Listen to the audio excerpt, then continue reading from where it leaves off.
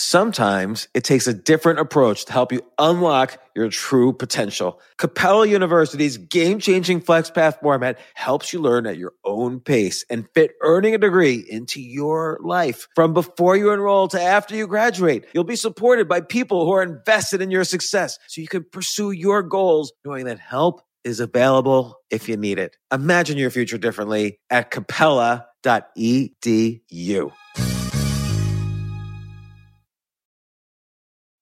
Price drop? Time to shop. Get to a Nordstrom Rack store today for first dibs on new markdowns. Now score even more, up to 70% off brands everyone loves at Nordstrom Rack. Denim, dresses, sneakers, tops, and more. Plus, get genius deals on jackets, sweaters, and boots for the whole family. Shop your Nordstrom Rack store today and save up to 70% with new markdowns. But hurry, deals this great won't last. This isn't your average business podcast, and he's not your average host. This is the James Altucher Show. Today on the James Altucher Show. I hope you listened to part one, but it doesn't matter. Unni Turrettini's on talking about loneliness, and in part one I described my own loneliness, but in part two here, not only does Unni give more specific techniques about how to deal with loneliness, but we talked to Jay about his own unique loneliness being a foreigner here in the United States.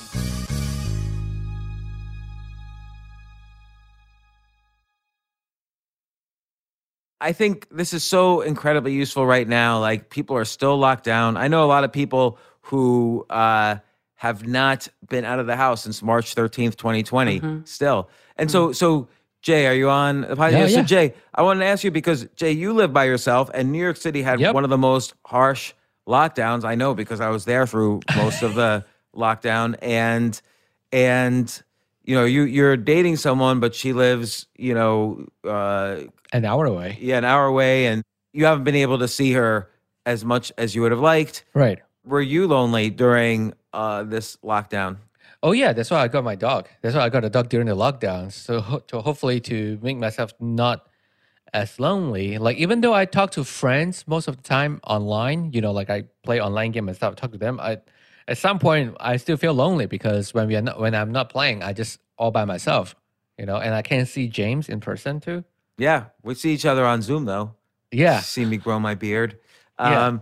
But like with the online stuff, do you feel like that while you're, let's say, talking to these people online, do you feel that satisfies your loneliness, but it instantly shuts down as soon as you log out?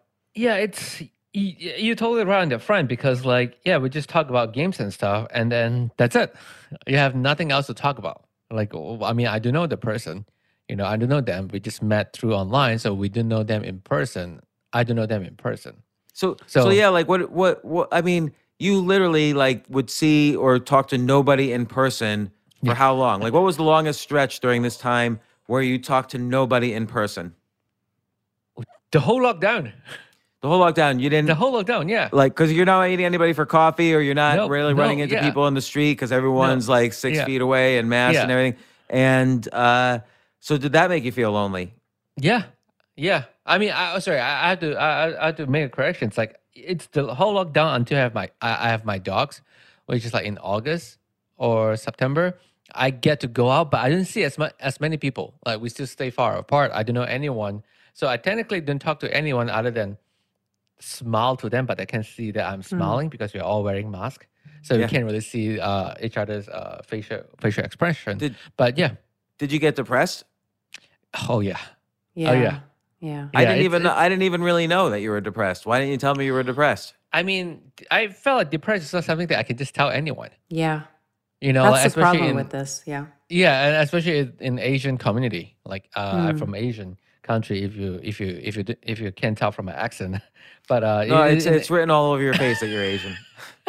But in Asian, having a depression, it's almost like a disgrace a little bit back then. Now it's a little bit better. Yeah, and so you got a dog. Yeah. But really, you just sort of waited it out. Like, what? I know. You did. What else did you do to kind of deal with depression, or did you use any like online therapy or? Not really. I I should see therapy, but I haven't get any therapy yet. But the only thing I do is just watch TV, Netflix. Yes. Like watch TV, play games, and play with my dogs. That's it. And so, What can Unni, you how do? much of that is just kind of just like the junk food of dealing with loneliness, like watching TV or playing games? I feel sometimes it's intellectually challenging, like a good story on TV or you play a Yep. creative kind of game. But a lot of times it's just junk food to avoid thinking about anything. Like I find when I have a bad day in life, I just sit there and mindlessly play games. Yeah. Yeah, and that's how addiction works, right? It's to avoid dealing with our issues. But under the the lockdown, it's not like you really had a choice because you couldn't meet with people. It was really hard to even get out and meet people. I think here in Norway it was a bit different because we could walk outside and be together outside walking. I don't know how that was in New York, but at least we could do that. But it's really hard to just, and also what happens too with our brains is that when we don't use our social skills, we lose them. There research that shows that in people who have been in social isolation for a long time, they don't know how to talk to people anymore after that. You kind of just lose, and you don't want to either. You get this like you long social connection, but you rather stay at home. So it's like a muscle. It's like you have a social muscle that you practice during the day. So how can you practice that in these situations? How can you exercise that muscle so that you don't lose the ability to talk to people? Absolutely. So I think in that case, I think it's important to, even in the, when you're on Zoom with someone or you have like what I've done, for example, because some of my friends live far away, live in the US. And so what we do is that we try to have a regular, like every 2 weeks, we have a virtual coffee. And so we get on Zoom. It's a good idea, right? And then so we have a virtual coffee and sometimes it's just 15 minutes, but it's like we do a little check-in. How are you doing? What's working in your life right now? What do you feel that you need support on? We're super clear on the intention of what we're going to talk about, and then sometimes, we need to talk more. So then we talk longer. And then sometimes it's just 10-15 minutes. So I think it's a good idea to just have someone that you can do that with. Jay, did you do that? Well, I'm very bad with connecting with friends. So I didn't actually do that. We did it it's also a weird thing. It's when you have to like arrange everyone's schedule. So we did it for on like top of 2 arranging my months. schedule, which is a drag because half the time I don't show up. Yeah. Well, we did it for like a couple months. I would say like 2 months top. And then after that, everything just fell apart, especially when elections started happening and everyone just wanted to talk about politics. I'm like, I want to talk about nothing. Yeah. I didn't not exactly want to talk about politics, but you were right on the muscle for socializing, because I remember a friend of mine invited me to their apartment. I think during the winter when it's slowly opening up, I went to their apartment, to have a dinner. I'm like, I don't know what to do now. Should I take off my shoes? Should I say hi? Should I shake hands?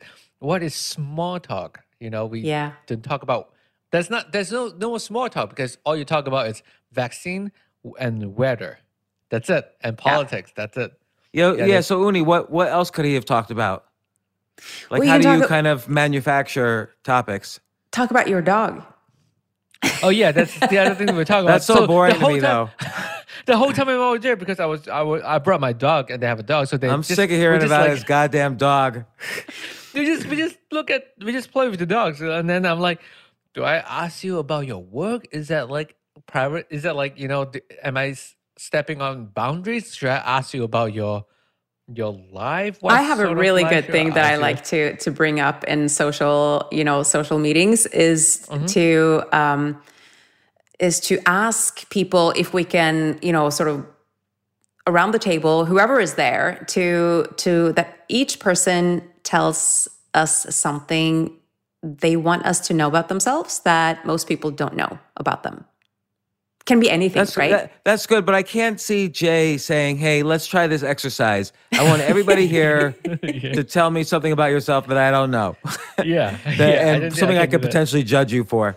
Yeah. I can't say because Something I I can agree put on those Twitter. exercises work, but sometimes it feels like if I'm in a dinner party and I've already been shut Yeah. down, I can't suddenly say, "Hey, wait a second, here's an idea. Yeah.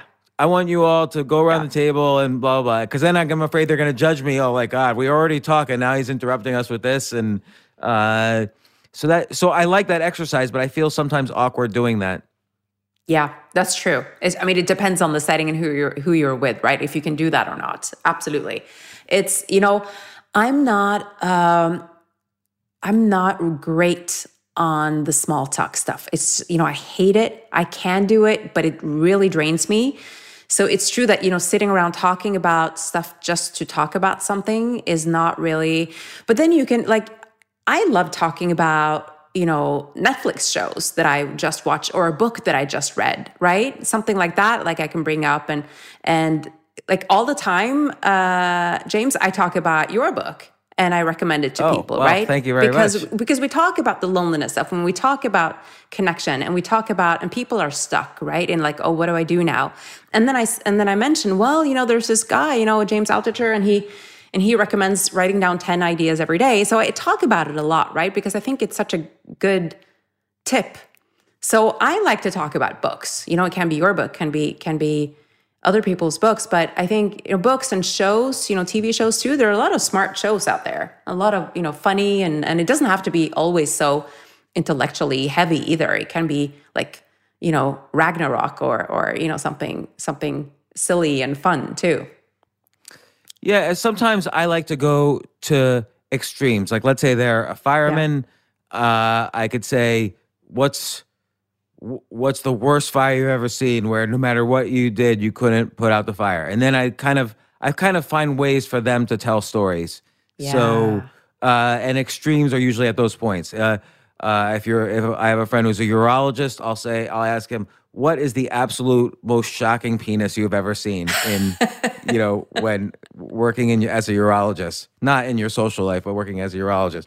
And that usually leads to conversation. But then sometimes that runs out. I mean, this is kind of like a permanent problem. And so having a variety of tools to deal with it, like as you've mentioned in your writings and as you mentioned in your course, is very critical. And so, Jay, what would you do would you just leave, or like how would you start a conversation? This was your only time to be social, and when you're going to leave, you might not see someone for weeks or months. Well, like that's. Well, so what I did, I usually just like, oh, what do you do? This is the easiest way for me, at least for me, to know someone, because I usually not judge people, but I usually open a conversation with what do you do, and then I will find, like James said, I'll find a funny way to weave into their work. So let's say if their social manager, let's say if they are social media manager, I will like, oh, how many times have you been trolled by anyone? How many? Wait, how many times you've been what? Troll? Oh, troll. Oh yeah. Troll. Yeah, by anyone. Or how many times have you banned a user, and what's the nastiest message you ever get from DM or whatever? So I usually just open with that, and then I like those questions. Yeah, because you just find the oh most my God, I have ridiculous great and answers negative for things. those after the past 20 I can years. imagine you do. Oh my gosh. Yeah. And then just talk about movies and stuff. But the thing is, I have such a niche hobby and interest. I seldom meet someone that have exact same interest as me. Jay and I probably have a similar problem, which is that, let's say I go to a dinner and there's a bunch of adults there who are my age, and then there's their children there. I often have more to say to the children because they're interested in Star Wars or comic books or games, and I don't really know anything about the insurance business or whatever people do for a living. Yeah. And so that sometimes is tricky, but I enjoy those. But Jay, you should have told me you were feeling more lonely. I had the reverse problem during the lockdowns because I live with like I have 5 kids, so it was like everybody just leave me alone. I need some downtime already. God, they're all coming in here, and also I do a podcast, so I talk to people. I've talked during the lockdown. I've talked to hundreds and hundreds of people on Zoom like this, and that really gives me, and I only have people on my podcast who I enjoy talking to, and repeat guests are always the best. Unni, you're a repeat guest, and this has been my social interaction. It's not as powerful as in person, but I'm a little more awkward in person anyway. I like Zoom or these types of conversations. And this is a really great way to connect. And even if we're not doing it on a podcast, right? We can do it with people, just, organizing a little meet, like I do, right? With some couple of my friends, every other week or so, I think is a really, or every, once a month or once a week or however often we'd like to do it. But I think it's important to schedule it into our calendar and to prioritize making those connections. Yeah, like I have a friend, and this is long before COVID. We used to meet for we called it Skype lunches, where we would, if we hadn't seen each other in a while, I'd get my sandwich, bring it up to my office. He'd get his sandwich, bring it to his office, and we'd have a Skype lunch. This way, we don't have to deal with going someplace, dealing with a waiter or waitress, waiting for the bill. And then going home, we could just have a casual lunch, talk, maybe even not talk. Sometimes we didn't really talk that much. But and then, I have an idea I was just thinking of, is that, now this is almost homework, so I don't mean it in this way, but if you want, the great thing about Zoom is, or these conversations are recorded, or we're on Squadcast right now, these conversations are recorded. So one thing you can do, and I always encourage people to do multiple things at the same time without multitasking. So what I mean is, we could schedule a lunch and it could be topic oriented. So I could say to you, Unni, like, who were the 5 best Nobel Prize winners of any category, and who were the worst 5 Nobel Prize winners? You have your 5, I have my 5, and each one we go over and we discuss and learn or argue or talk about it. And then we have a transcript. Now we have a book. So we get the transcript. We edit it to take out the ums and the ahs and have it make a little more sense. We have an intro that we write and an outro for each guest. And at the end, you could self-publish on Amazon. You just upload what you have, and it could be a paperback, a Kindle, an audio book, because the audio book is the recorded Zoom lunch. And at the end, and maybe it's called the 5 best and worst Nobel Prize winners of all time. And people love reading about lists like that and learning and then arguing about them and debating them. So, that's a quick way to write and self-publish a book. Yeah. I don't know enough about Nobel Prize winners. Okay. Well, just real quickly, and then we'll do it some other time. But who do you think are the best 2 Nobel Prize winners of any category? Oh, I think Bertha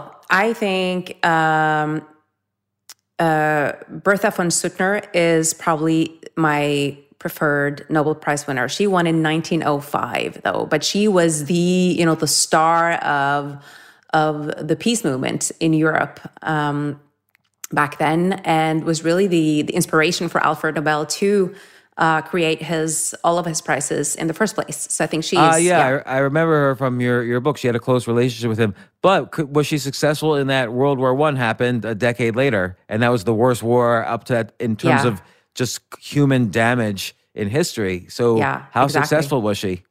Yeah, no, exactly. All that happened after her time. But so not extremely successful.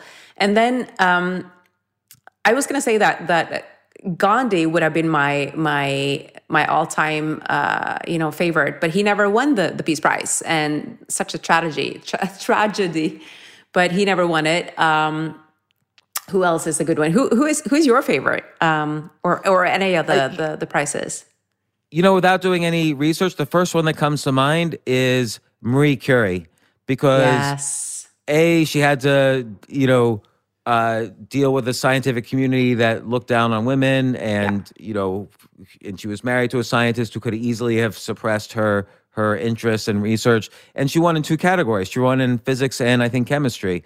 So I don't know anything about what she won for radioactivity in physics. I forget what she won for or in chemistry. But it's just, there's not that many people who won 2 Nobel Prizes in 2 different categories. And I want to say Einstein, but I'm only saying that because with lack of anybody else to say, I'd have to research that.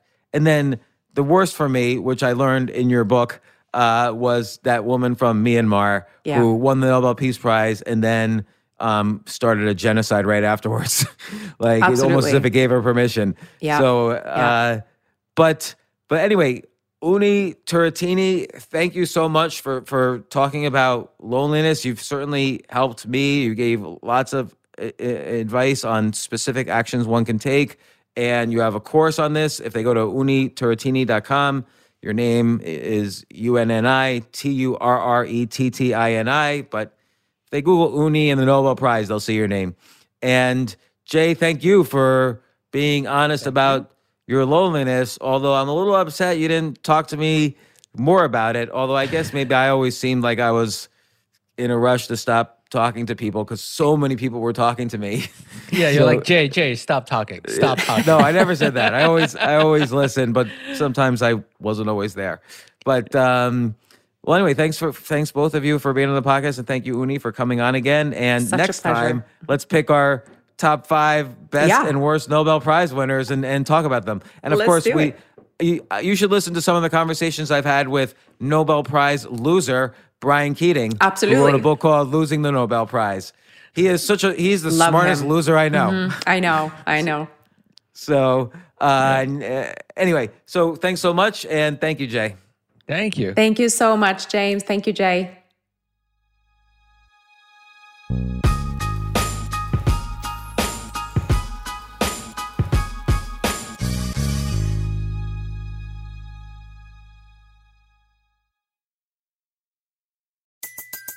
Everybody in your crew identifies as either Big Mac Burger, McNuggets, or McCrispy Sandwich. But you're the Filet-O-Fish Sandwich all day. That crispy fish, that savory tartar sauce, that melty cheese, that pillowy bun. Yeah, you get it. Every time. And if you love the Filet-O-Fish, right now you can catch 2 of the classics you love for just $6. Limited time only. Price and participation may vary. Cannot be combined with any other offer. Single item at regular price. Ba-da-ba-ba-ba.